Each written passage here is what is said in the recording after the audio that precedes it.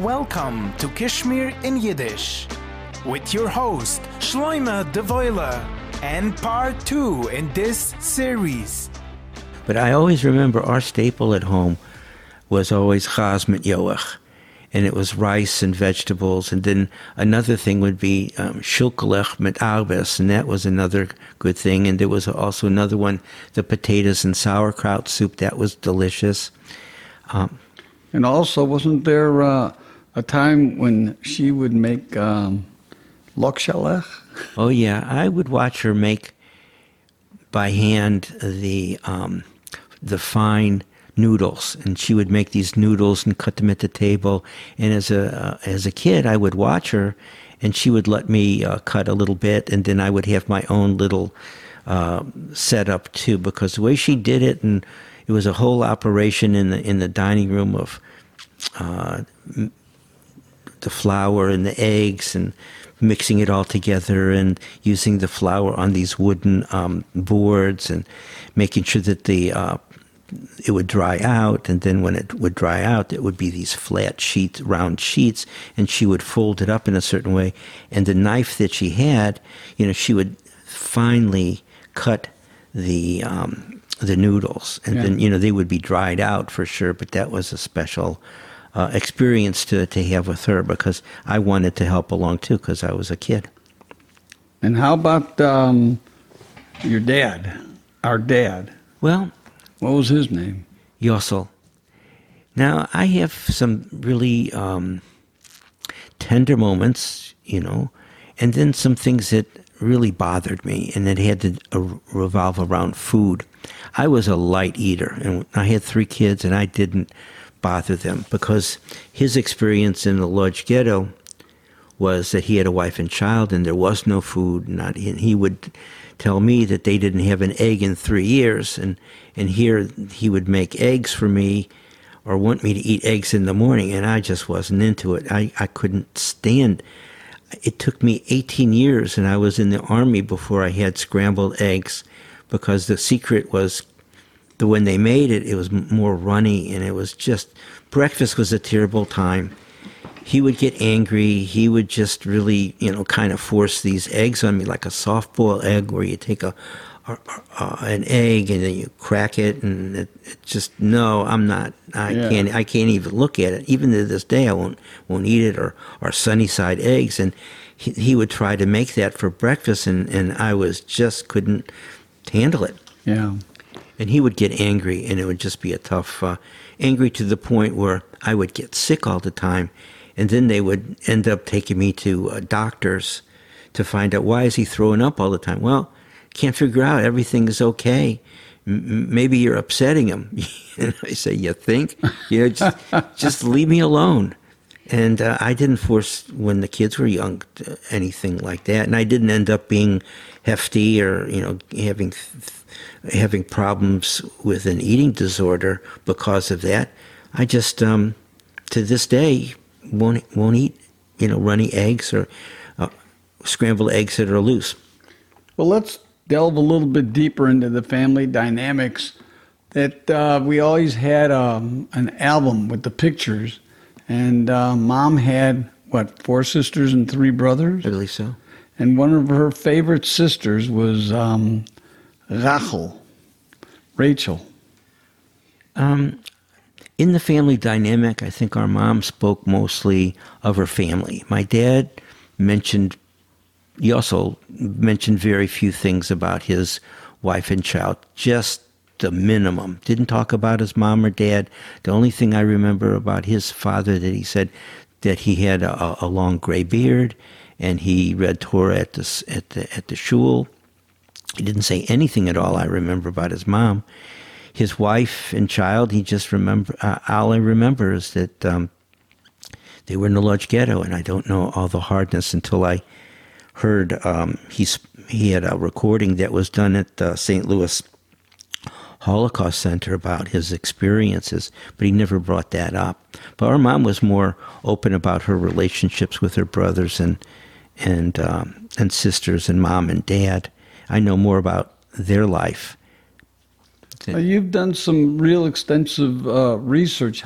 You've been to Poland, I've been to Poland 4 times, and it all started that there was a picture of Joe at his father's grave in Lodz, Poland, and the picture was a small little black and white picture, but he went after the war to pay respect, and that picture always intrigued me. And as I didn't realize, I thought everything was destroyed. Grave records, birth, marriage, death documents, cemeteries, places that they lived were all destroyed. So I began doing research, and I contacted Yad Vashem with some morsels, really just some basic information about my dad, and to trace it back. That I knew he was from Lodz. I knew his last name. I knew his name. I knew he was an upholsterer. He went to upholstery trade school, and he lived in the area of Lodz, Poland, Górna Rynek. And that was a start. And I wrote to the Lodz community, and I just found them on a site. And I contacted them, and I said, look, this is a picture of my dad. I sent that picture with all that I knew. And they wrote me back and said, look, we found your grandfather's mitzvah. And I said, wow, I got to go. And at the time, our mom was still alive, and I told our mom, that I wanted to go to Poland, and her caution was, don't go to Poland because they'll kill you. And that's what happened after the war. People would come back to their homes, and the Polish people took over the homes. And, there was just angry, hateful people that didn't want the Jews coming back, and that they killed the people. So she was very fearful of that and my wanting to go back to Poland. And I just wanted to go out of curiosity. But I finally had to wait till she died. And it was a year after, and we were putting up the mitzvah a year later. I just happened to be sitting next to a guy, and he was reading a Polish newspaper, and I just said, are you Polish? And we started a conversation. And I told him why I didn't want to go to Poland. He said, it's not like that. And when I got home, within 3 weeks, I made a plan to go to Poland. And I went to Poland. I wanted to go to Lodz, to Skarżysko, and possibly Szydłowiec. And then also I left from there. I went with just bare things, just to see places. I could Google the addresses. Whatever I had from Yad Vashem, I had an address where my father lived, where he lived before the war, because they kept records. The Germans kept records, and I knew his address where he lived before the war, he was married, and where he was in the ghetto. And I went to Poland with some really basic information. But when I did go to Poland, somehow I had the right sense to take all the birth documentation that they had when they applied for citizenship. I just brought it with me.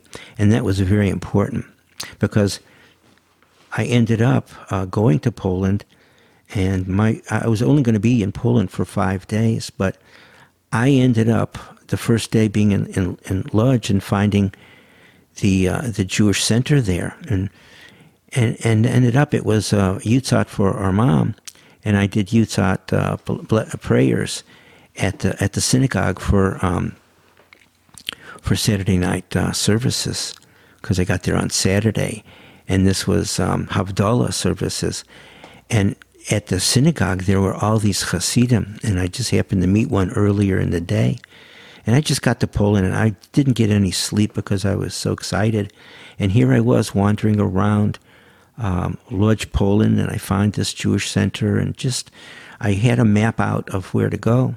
But I ended up staying for services, and it was just I would call off the map experience. But I did go to where my dad's neighborhood was and walked around. And then at the end of the day, I was looking on the map, and Lodz is a pretty good-sized city, that there was a records office. And I said, let me go by the records office tomorrow. And I brought my birth documentation of my dad, and I find out that that's where the records were. It was the archive office. And the person there, I understood English, and I explained to him, I showed him the information I had. He went into another room and brought back a manila folder. And this was before things were starting to get documented on microfilm and on email or that you could go do this online. So he brought back this manila folder of Kupfermans, which was a kind of not a great popular name. So I went through it, and then lo and behold, I see my father's name, and it was what's called the postal record of the people that lived there, and it had their address, it had where his mother and father, the dates that they were born, and where they were from originally, and all his brothers and sisters when they were born. So obviously, this was a great treasure of information. Yeah. So how many brothers and sisters did he have? You know, off the top of my head, I don't know, but Yeah. I do know that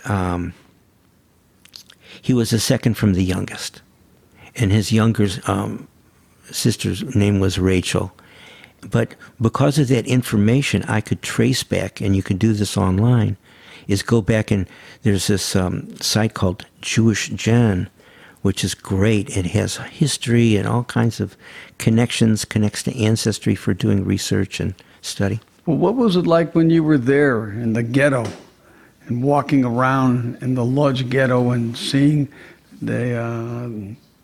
Okay, I did walk around. I've been to Lodz 3 times. And most of the time that I've been there, the first time was late October. And ever since I got to Poland that first day, I didn't see any sunshine. And it was always gray and dismal and looked like it was going to... It just was a dismal-looking place. The buildings looked dismal. I mean, I know they did a lot of rebuilding, and they did a lot of rebuilding.